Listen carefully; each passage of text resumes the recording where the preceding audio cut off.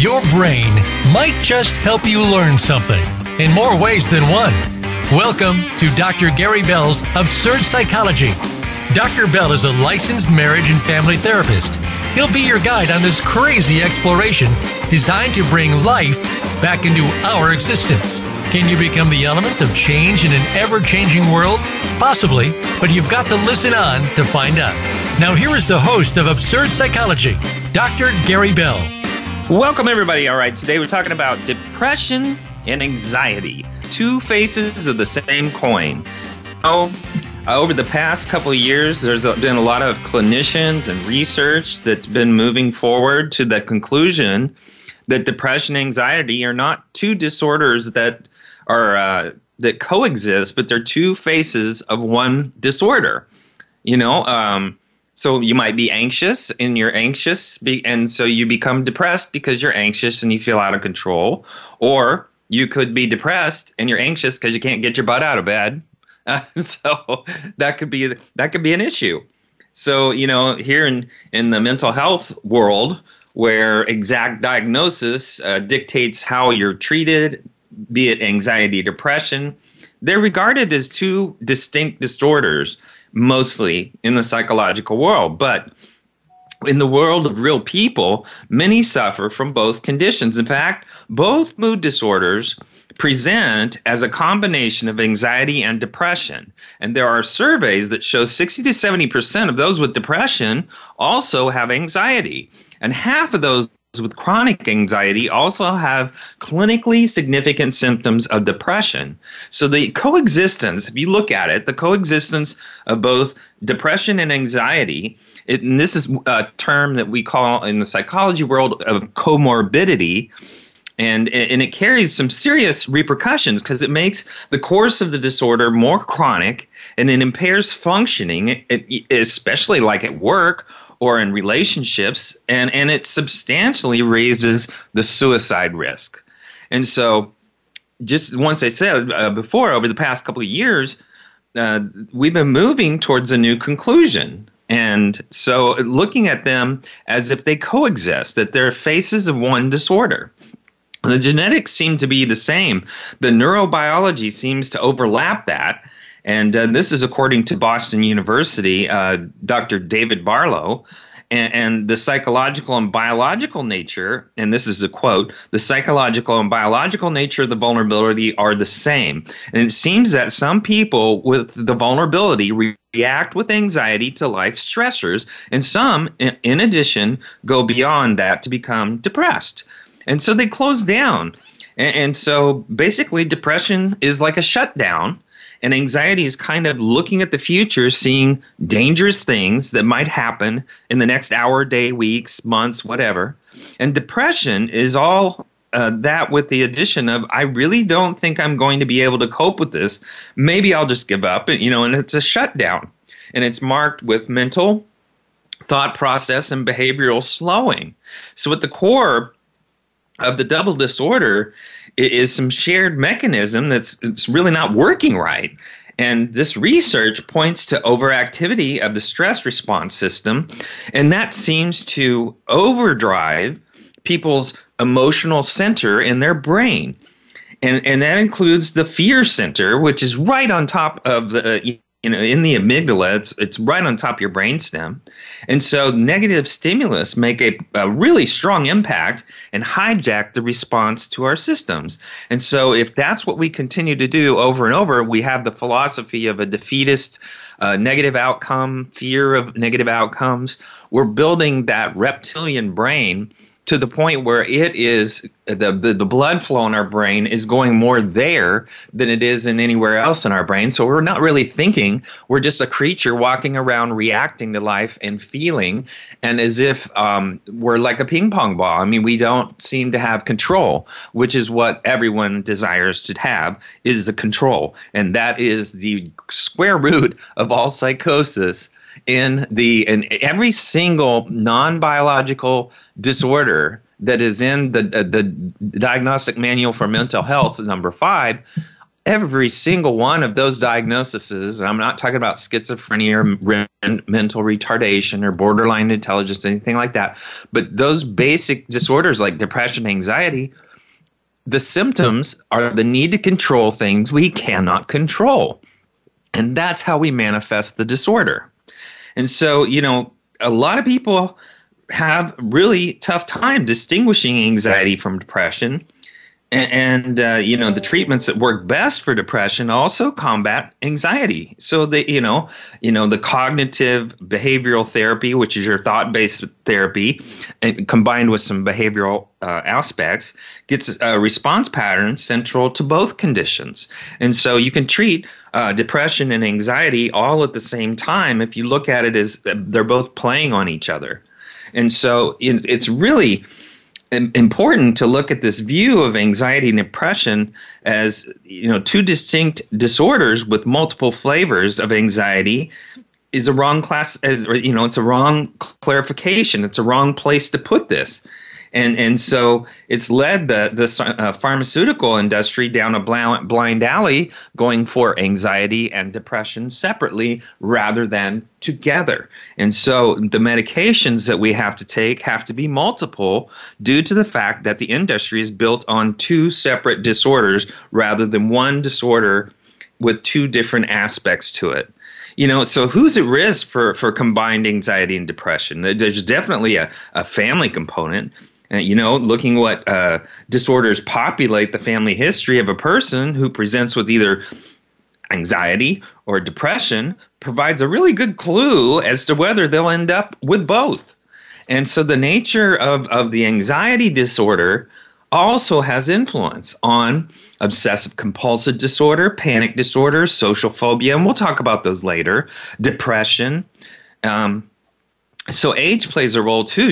A person who develops an anxiety disorder for the first time after 40 is likely to also have depression. And someone who develops panic attacks for the first time at age 50 often has a history of depression or is experiencing depression at the same time. Usually anxiety precedes depression, typically by several years, but currently the average age of onset with an anxiety disorder is late childhood, early adolescence, and that presents a gigantic chance or opportunity for the prevention of depression, as the average of the first onset is now in the mid-20s. To prevent subsequent development of depression, you treat the anxiety earlier, and hopefully you'll knock out the depression later in life. Also, the brain goes to where its patterns are. If it's done something before, like, okay, when I get depressed, I just lay down and sleep for 3 days or whatever, or if I'm anxious, then I have to run or do something crazy, or I'm really irritable and angry at people, and that's a strong sign. Well, the deal is that's what your brain's always going to go to and reinforce when you're in those pockets. And so what you want to do is fight those pockets so your brain doesn't get used to that muscle memory of going back to those certain places. But there's a link between social phobia and depression, and it's dramatic. It often affects people who can't get out, can't date, don't have friends, and they're very isolated, alone, and they feel cut off. And sometimes anxiety is out of proportion, and sometimes it's transmitted to children by parental over-concern. And so the largest group of depression anxiety sufferers is baby boomers, and the fastest growing group is their children. They can't teach kids what they don't know. So plus their desire to raise perfect children puts a whole lot of pressure on the kids, and they're creating basically a bunch of anxious, depressed children. And so, treatment seldom hinges on what disorder came first. In many cases, the depression exists because the anxiety is so draining. So once you treat the anxiety, the depression might lift. Now, in practice, treatment is targeted at depression and anxiety simultaneously. So there's an increased interest in treating both disorders at the same time, and that's what we're hoping to see in this new generation of psychology, is where those two disorders are placed together and treated simultaneously, hopefully from both a medical standpoint and a therapeutic standpoint. there's a lot of depression and anxiety have a lot of different conditions, but they also have similar treatments. If you're feeling down or if you're sad, then it's normal, and everyone feels anxious from time to time. It's a normal response to stressful situations, but severe and ongoing feelings of depression and anxiety can be a sign that there is a mental disorder going on. And so anxiety may occur as a clinical symptom like major depression. It's also common to have depression that's triggered by anxiety. A generalized anxiety disorder is a good example, and we'll define that in a little bit. Panic disorder, separation anxiety. A lot of people have a diagnosis of both anxiety disorder and clinical depression. So those conditions usually improve with counseling, medications, such as antidepressants, or both. And then also, you can incorporate lifestyle changes such as improving your sleep, increasing social support, using stress reduction techniques, or getting regular exercise. And if you have either condition, avoid alcohol, smoking, and recreational drugs. Duh. And they can make both conditions worse and interfere with your treatment, especially if it's involving medication. Now, clinical depression has been linked to a lot of other mental illnesses, such as anxiety, but also to panic, to social phobia, generalized anxiety. So these conditions affect millions and millions and millions of people. Fortunately, they're treatable. So let's break down anxiety. We're talking about all these terms. I'm throwing all these terms out here. Let's try to get it down to what they mean. Anxiety is a normal reaction to stress, but when it takes on life of its own and becomes unhealthy, and it means it's taking over your life. That means you're living in fear, continuously feeling vulnerable.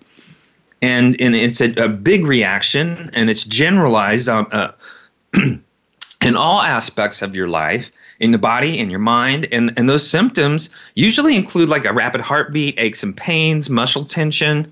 And the National Institute of Mental Health did a survey, and more than 18% of adults in the United States suffer from an anxiety disorder in any given year.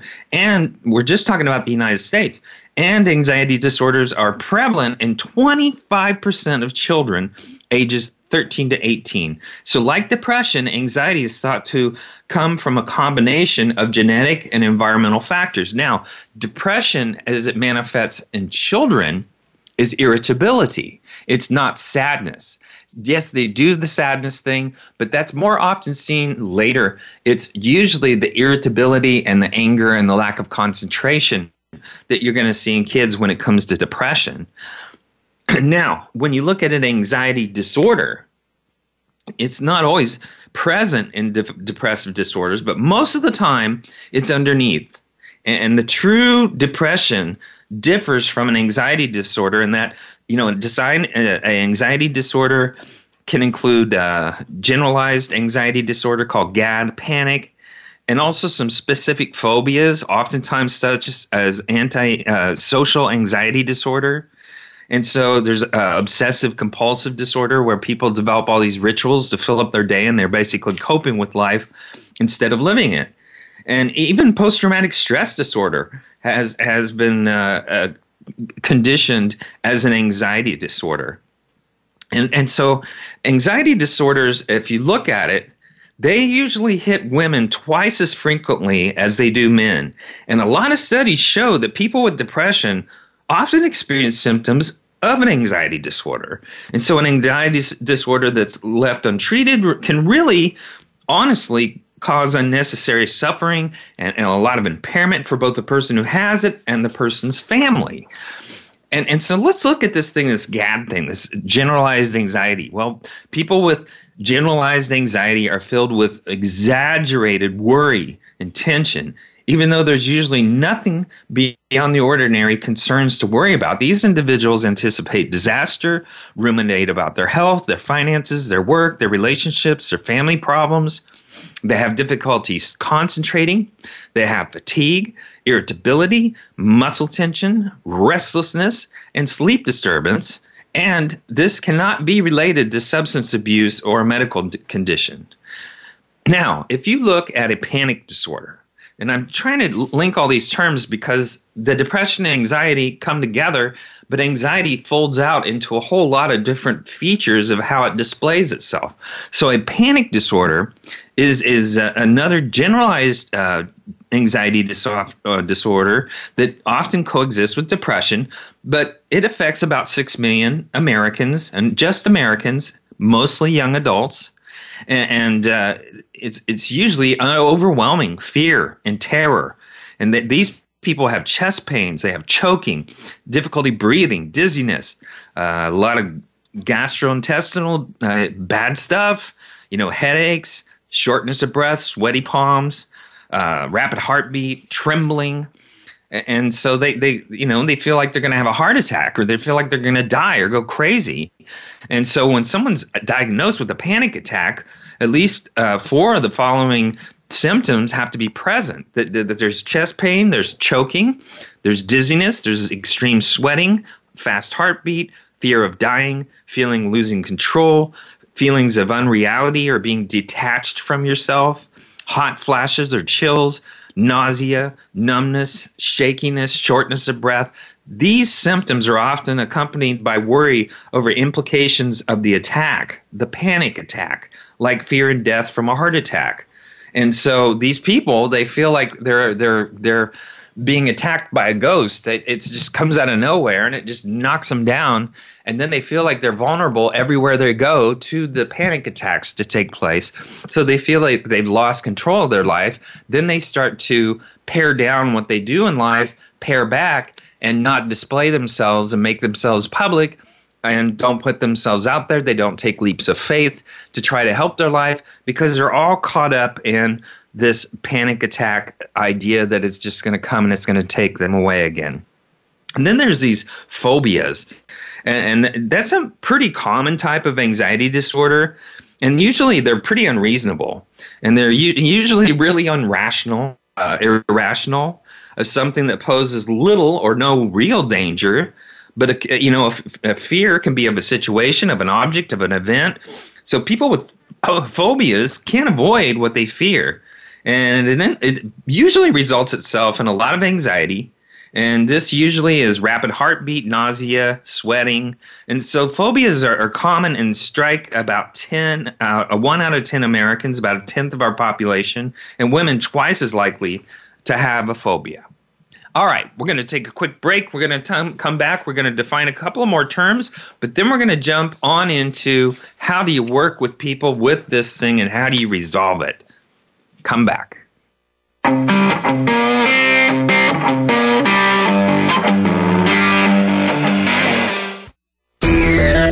Friend us on Facebook to keep up with what's empowering the world.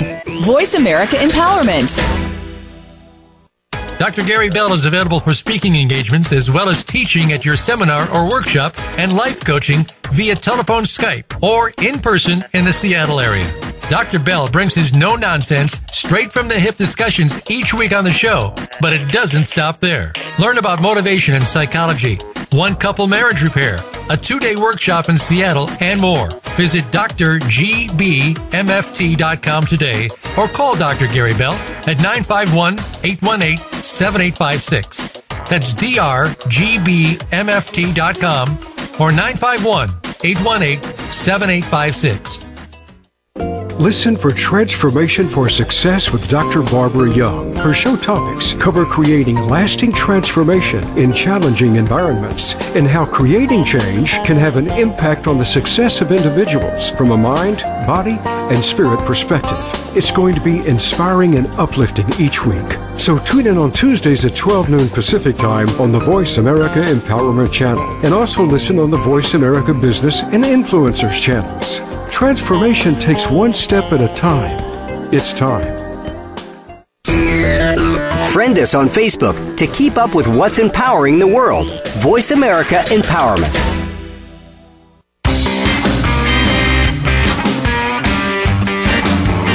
You are tuned in to Dr. Gary Bell's Absurd Psychology. If you have a question for Dr. Gary or his guest, please call in to 1-888-346-9141. That's 1-888-346-9141. That's easy enough, but if you want to send an email, it will take some thinking. Got a pen? The email address is drgbmft@sbcglobal.net. Or you can just click on Email Host on the Voice America page.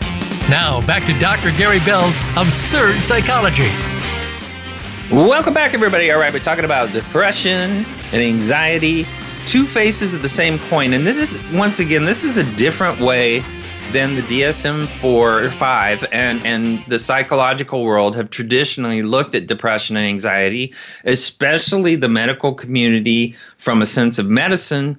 They've always looked at them as two separate disorders. However, a lot of our research, and once again, I'm bringing this up from the first segment, but a lot of the research is showing these guys play together. And medication actually should be and needs to be developed that treats both of these disorders as if they're a part of one another.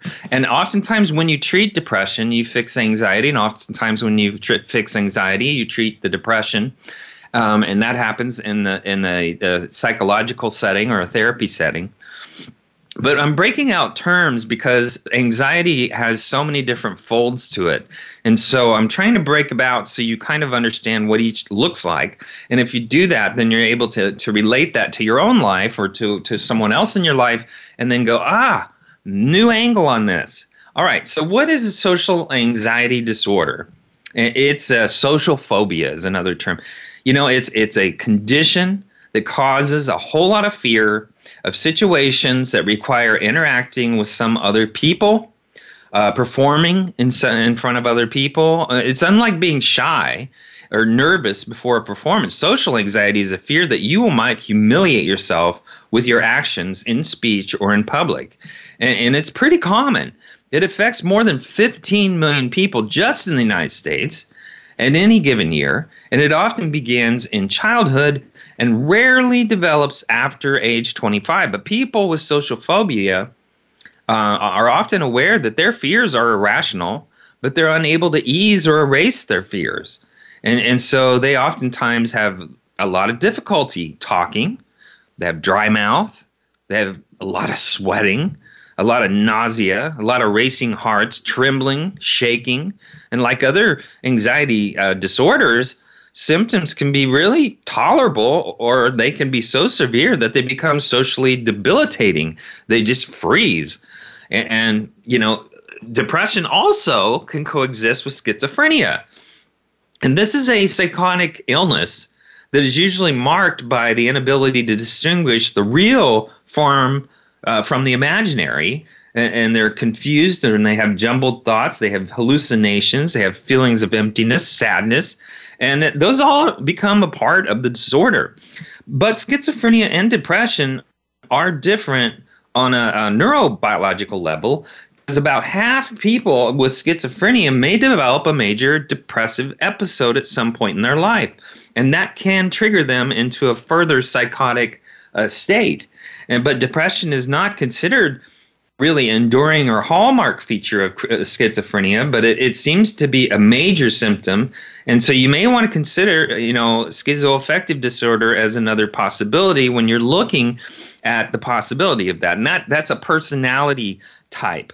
Schizoaffectives tend to be people that wear sunglasses inside buildings and don't like people. They're kind of gothic in their way. They don't like to talk to people. They have a lot of difficulty, standing in line. They're rather impatient, and they tend to isolate themselves. There is also a very strong link between depression and eating disorders. And eating disorders really often occur with depression and anxiety. And so now eating disorders, they have a lot of extremes. They occur when someone severely reduces their food intake or overeats to the extreme. And so, sometimes they often treat this with antidepressants and other things. And you cannot, as a therapist, you can't even see a person with the eating disorder without having consultation on a continuous basis where you're co-treating with a medical doctor. And two of the most common types of disorders, eating disorders, anorexia nervosa and bulimia nervosa. And so these eating disorders are usually among teenage girls and women, but they often get worse the longer they go untreated. The lack of nutrition that's associated with the eating disorders is what really harms the body's organs and leads to death. People with anorexia purposefully starve themselves despite being hungry. And they tend to excel in sports and school and work, seeking perfection. Some people with this anorexia stop eating in order to gain a feeling of control over their lives.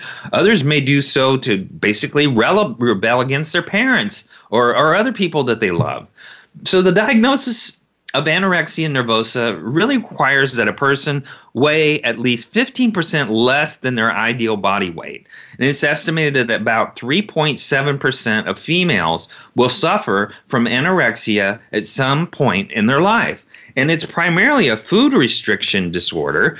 However, it's not uncommon for people with anorexia to purge or empty themselves through vomiting and abuse of laxatives and enemas and diuretics. And people with bulimia nervosa eat a whole bunch of food all at once, and then they vomit. And this is something my dog does, by the way. I'm sorry. But the vomiting may occur multiple times during the day. The vomiting is basically triggered by the fear of weight gain or stomach discomfort. But people with bulimia, they often use laxatives and vigorous exercise to purge themselves. But if you're going to call a person bulimic, the behavior has to occur at least twice a week for 3 months. Although people with bulimia usually are underweight, they may also have normal body weight. And it's estimated that bulimia will affect about 4.2% of females at some point in their life. It's just amazing, all these links that follow. And by the way, we're not even talking about substance abuse disorders. They also are linked to depression. Most people have grief. They have loss of a job. God only knows a lot of us have that experience these days. Divorce, illness, and a whole lot of other stressors that can lead to feelings of sadness, worry, frustration, loneliness. These are normal reactions to difficult situations. But, the people that experience these feelings daily without a stressor, this can interfere with their ability to carry out everyday activities, such as getting to work on time or proper care of yourself or caring for children. But in this case, people might be suffering from depression, anxiety, and both. And so depression and anxiety do co-occur. And probably about 10 to 20% of adults in a 12-month period will visit their primary care physician for a depressive or an anxiety disorder episode. And nearly 50% of them will suffer from a secondary, anxiety or depression or both, or some other thing like OCD. They'll have a secondary way to experience another anxiety, another disorder that goes along with it. Comorbidity is the term. So, you got to look at all of the essential features of these disorders as we've just broke them down and try to get a good understanding of how to identify them and then how to face them. If you look at depression is a very interesting thing.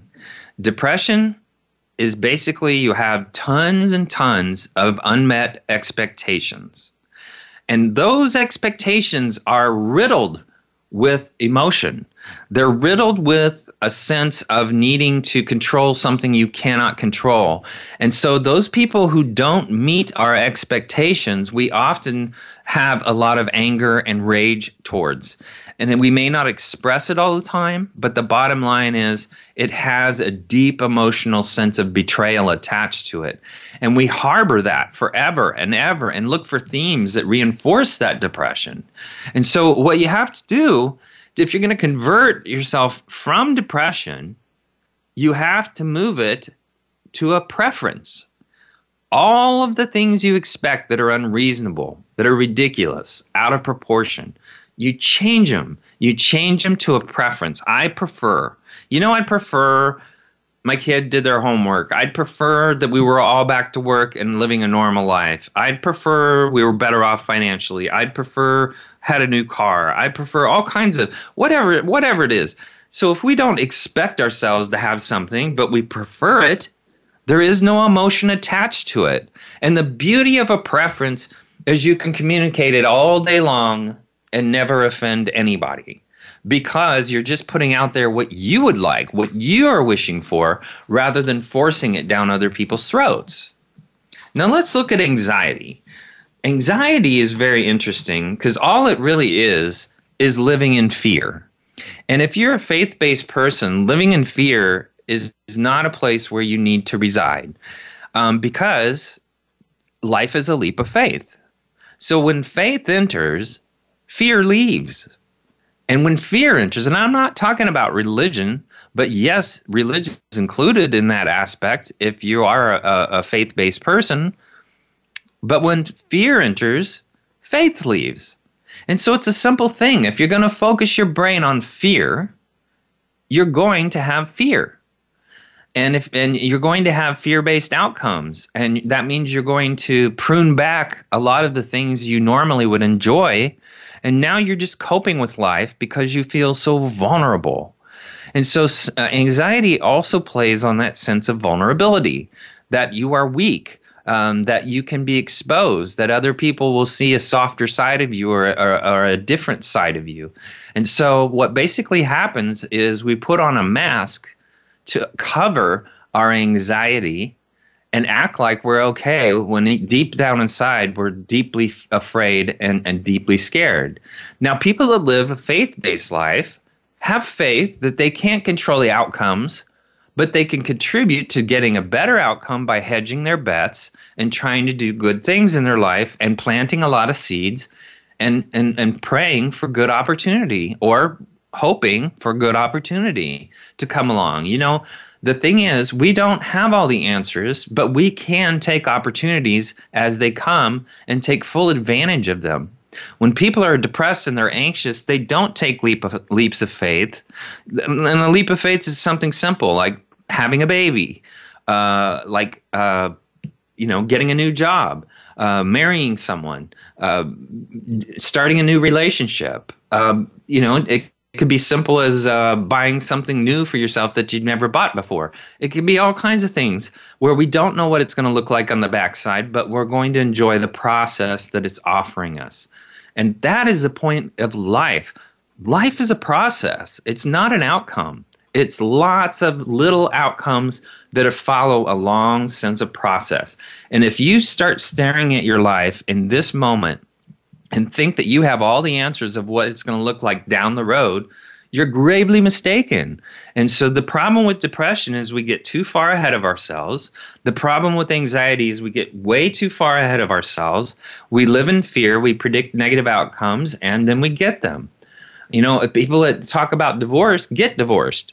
And that's because they're planting the seed, and they're basically saying, hey, you know, this could happen, and that doesn't do anybody any good in a relationship, but that is depression. That is creating an anxiety that we're no longer stable. And so it's really important, people that can't get through their problems, people that are afraid of conflict, often have depression and anxiety. And it's surprising how many people really will avoid conflict at all costs. And the very interesting thing about conflict, and once again, this plays a big role in how depression and anxiety operate. Conflict is best done calm and flat. Okay, that means we focus on our words, and we don't focus on inflection. We don't focus on our tone. We don't focus on our verbosity of our body language or our physique, whatever it is. We don't use any of that. We just use our words, and we speak to our emotions. And if you can do that like an adult, you know, I'm very frustrated. You told me you were going to do this, and it didn't happen. I'm very sad. I'm disappointed. I want to trust you, but I'm beginning not to trust you because this is happening. Okay, that's using your words. That's adult conflict. If you work in a decent job, you're going to use that as your way to communicate in that job. Why can't we do that in our home life? If you did more of that conflict in your personal life, adult conflict, which is non-threatening, then you would be able to resolve a lot of these problems that you have worried over and have anxiety over and have depression over, because you don't try to participate in the conversation. And so it's incredible that people look at conflict as a bad thing, when if you're going to be married, you got to do conflict. And a lot of people, unfortunately, don't. I call it job security as a therapist, because they're just too afraid to do it. So I have to do it with them. And hopefully, good things result from that. But the bottom line is, we have to pare down what contributes to depression and anxiety and understand how they play with each other and what the psychology, the thought process is that gets people to the point where they're depressed and where they're anxious. Depression is hopelessness. Depression is unmet expectations. And if you can alleviate your hopelessness by becoming faith-based, I have faith. I have faith that this is going to happen. I have hope this is going to happen. I'm not going to hang my hat on it, but I do pray that it does happen, and I continue to put a lot of positive thought into the idea of something good happening. And so these aspects of our human nature can play against us and create and manifest disorders that just tear us apart as people. And so, looking at all these things, we all have to take some responsibility for our own life. Now, I didn't break down what depression is, but I'm going to break it down. And it's basically either a significant weight loss when not dieting or weight gain. It's insomnia or hyperinsomnia nearly every day. There's a lot of physical agitation or retardation of your physical aspects. There's usually a lot of fatigue or loss of energy about every day. Worthlessness, excessive guilt, and shame. And then there's this impaired ability to think or to concentrate, and then people become very indecisive and consultative. They depend on everybody else to make a decision, even when they go to the bathroom. I mean, it's just crazy. They just can't seem to make up their mind at all. And then they have a lot of thoughts of death, reoccurrent suicidal ideation without a plan, or they even make an attempt at suicide or have a plan. But, this type of disorder really causes a lot of distress, and that's what it looks like. But the thoughts, once again, is unmet expectations. And knocking those things out is going to help your life enormously. All right, we're going to take a quick break. We're going to come back. We're going to talk more about the triggers of, that lead people to be anxious and to eat and do all kinds of crazy stuff. And also the lack of health alternatives. We're going to look at some of the medical aspect, but then we're going to look at this other interesting person called a high-functioning anxiety and depression. All right, come back.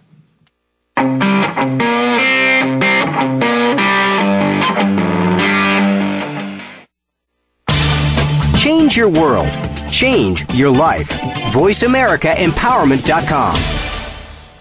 Dr. Gary Bell is available for speaking engagements as well as teaching at your seminar or workshop and life coaching via telephone, Skype, or in person in the Seattle area.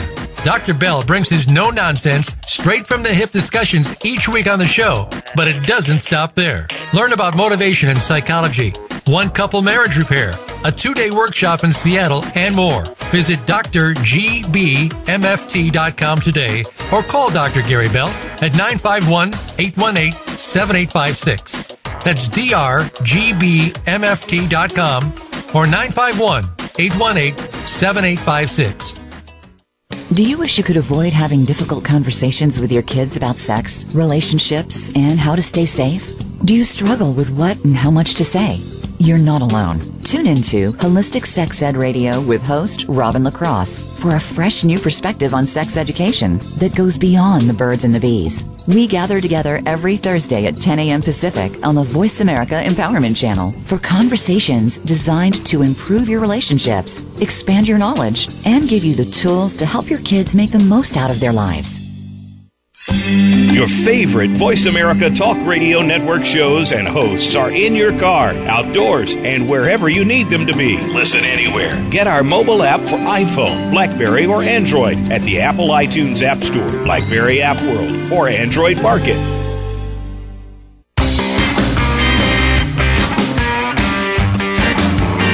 You are tuned in to Dr. Gary Bell's Absurd Psychology. If you have a question for Dr. Gary or his guest, please call in to 1-888-346-9141. That's 1-888-346-9141. That's easy enough, but if you want to send an email, it will take some thinking. Got a pen? The email address is drgbmft@sbcglobal.net. Or you can just click on Email Host on the Voice America page. Now, back to Dr. Gary Bell's Absurd Psychology.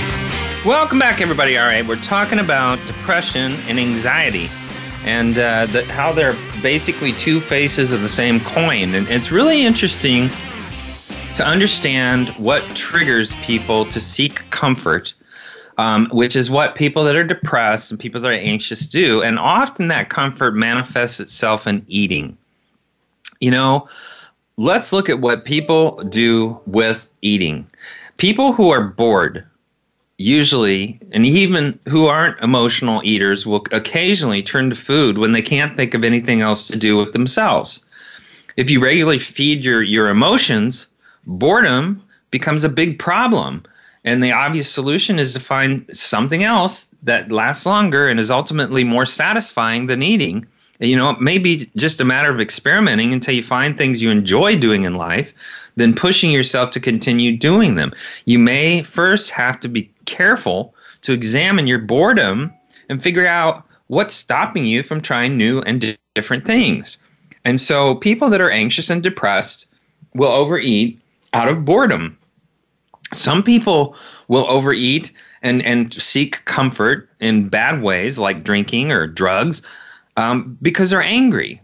You know, they'll literally eat their anger in order to cope with those feelings. Rather than deal head on with hurtful or frustrating situations in the moment, food's an easy distraction from painful emotions, but it's a temporary solution. So your anger is bound to return, and when it does, it's likely to be accompanied by even more negative emotions. And some of those can be like guilt or shame or, you know, and that comes from your overeating or over comforting yourself by going to a substance of some sort and developing a sense of a habit. You know, it's better to deal directly with your anger by speaking calmly and directly to the source of your anger if possible. But if you can't speak about your anger, at least write it down in a journal, get it out of your head into a piece of paper. You might also try to release the anger in a physical way, like exercise. You know, consider boxing or something like that. I mean, any of that could be helpful for you. You know, karate, gym, something. Get it out there. But, you know, face it. Go to a therapist. Also, another trigger is stress, you know, and it's, once again, stress is very close to what's called anxiety.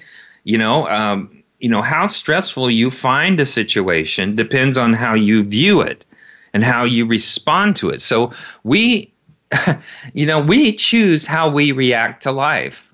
We are in charge of our own emotions. We are in charge of how we choose to react.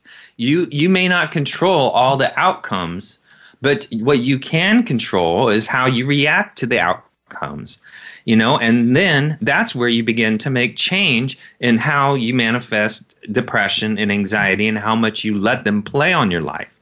You know, you may have to give up on an impossible situation, but that doesn't mean giving up on yourself. And so, you know, have something in place that's not food related or not a bad comfort like substance abuse. You know, go to something like yoga or meditation. You know, that might help you cope with stressful situations while you deal with them. But make sure you go to somebody that can teach you to do something like that in a way that you feel comfortable. And that's important, that you're not joining a group of yoga people to be a yoga person, but you're trying to be more mindful of your stress and anxiety and depression so that you can take more control of your emotional climate and allow your brain and your life to be more thought-based. Now, let's simply talk about one thing. Emotions are meant to fuel your thoughts. And that means you take emotions and you attach them to something you know is productive, and you assign a feeling to it, and you allow that feeling to drive that thought to completion. A lot of people who never complete anything, who are procrastinators, who start lots of projects and never stop them, are depressed and they're anxious because they don't complete. And the reason they don't complete is because they're doing what they think they're supposed to be doing rather than something that is purposeful, that's going to help them or help other people. So they're not excited about the outcome. And that's the sad part. They're too impatient, and they're expecting something that is greater than what they have in the moment. And they don't like all the necessary hard work it's going to take to get to the outcome. But here's what the funny thing is about life. Anything hard makes your life easier. If you complete more hard, you're going to have a much more full life. And so if you want a full life, if you want to experience things that you're proud of and not dine on mediocrity, then what you're going to find is you complete and complete and complete, and now you become wise. And when you're older, people will seek you for the knowledge that you have. Here's another trigger, fear. There's a lot of ways fear can lead to unhealthy habits like overeating or drugs. And maybe it's time to face your fears. Before you can face your fears, you need to figure out exactly what you're afraid of. And are you afraid of gaining weight? So you cycle between starving and then overeating? Or are you afraid of change? Are you afraid of success or of failure, of the hard work it takes to overcome fears because it may not pay off? But trying to face fears on your own can be difficult because fear is so paralyzing. And, it may be time that you ask for help or reach out to someone that doesn't live in fear, that lives in faith. And faith is a beautiful thing because that's what life is all about. Living in faith allows us to be in this moment, nowhere else, with the person that we're with, in the situation that we're in, and all of our energy is in that place and nowhere else. And that's all you owe this life. That is the meaning of life, because you're creating memories on an ongoing basis when you're fully available in the moment that you're in. Another trigger is loneliness. If your feelings of loneliness are due to, like right now, when we're all locked in our houses, but if it's something like moving to a new area where we don't know people or starting a new job where we don't know anyone, the big deal involved is the social activities and your ability to reach out to new people. But if you feel more profound type of ongoing loneliness, even in the company of friends or family, you may be a bit more complicated into this loneliness. You may avoid the very activities that could help and instead turn to food for comfort, and in that case recognize that the temporary relief you get from eating is simply delaying your efforts to find more permanent positive solution. And that goes once again for drugs and alcohol. Sadness is an appropriate emotion when it comes to, traumatic experiences, loss, and time heals. But while you're waiting, food can be a comfort and a distraction from depressed feelings. But if you eat because you're unhappy, you're likely to end up more unhappy because you overate.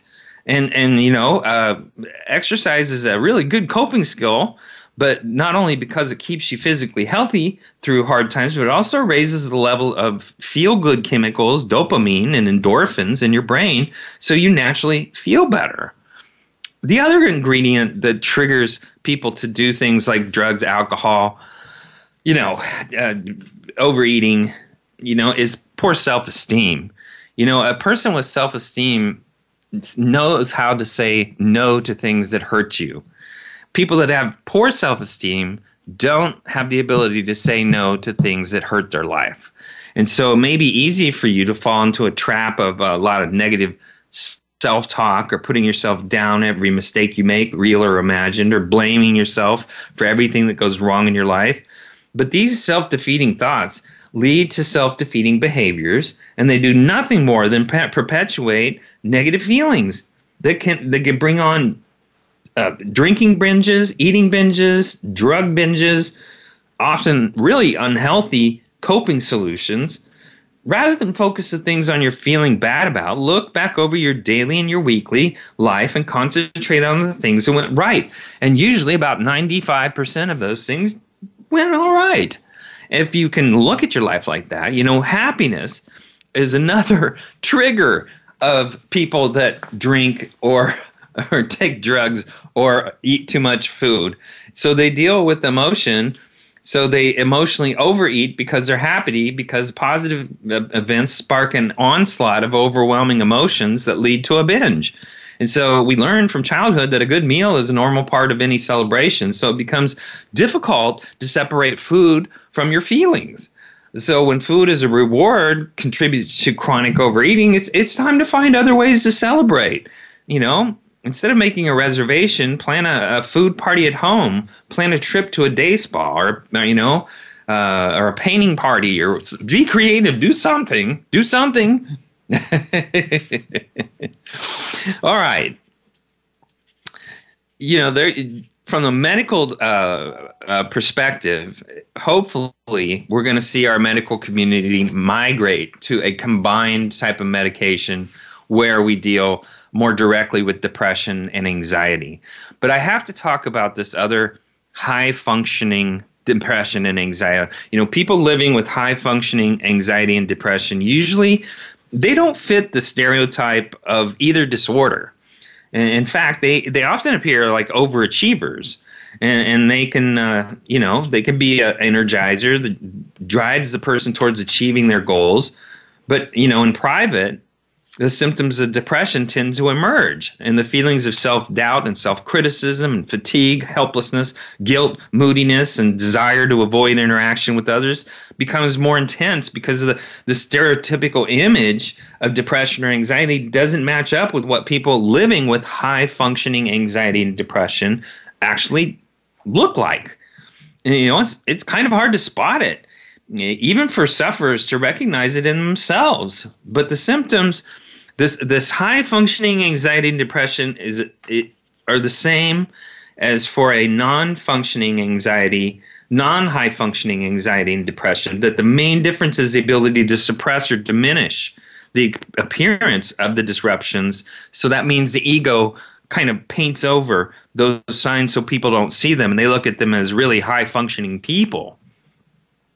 But these people are often described as type A personalities, overachievers. They excel at work, appear to be a super mom or a super dad. They think everybody thinks they have it all under control, and so a lot of other people sometimes notice high functioning anxiety, depression, but it's not always good behaviors. As sometimes people are anal retentive. Or they have these quirks or bad habits, and those are signs and symptoms that person that you think is so good has high-functioning depression and anxiety. But it's in minor details. Some other signs of it is self-criticism, excessive worry, guilt over the past or future decisions. There's this inability to slow down or to feel real joy. The symptoms of high-functioning people of anxiety and depression only get worse over time if nobody treats them. But many times people just put it aside because all they can see is what that person will allow them to see.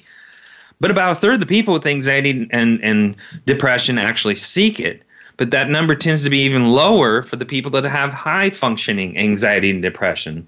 Although they're suffering, they might not realize there's a problem.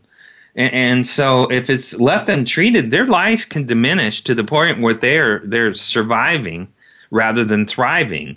And a potential complication is that they can lead to other medical and mental health issues when it's left untreated.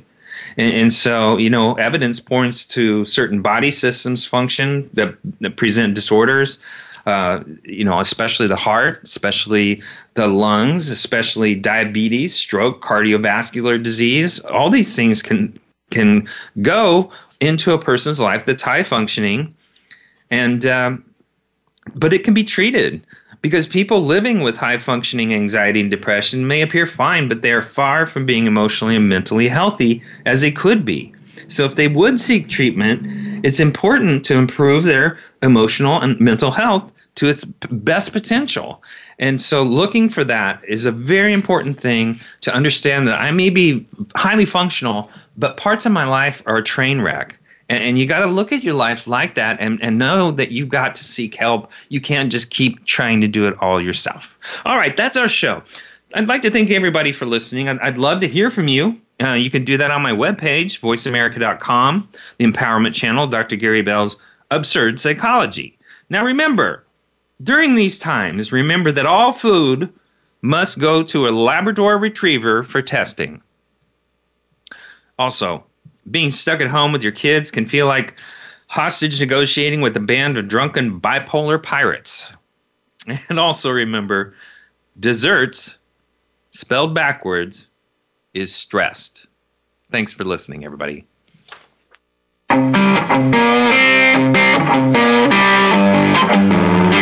That's our show for this week. Please join Dr. Gary Bell for another edition of Absurd Psychology next Tuesday at 2 p.m. Eastern Time, 11 a.m. Pacific Time on the Voice America Empowerment Channel. Now go impress your friends and family with what you've learned today and have them tune in next week so they can be almost as smart as you.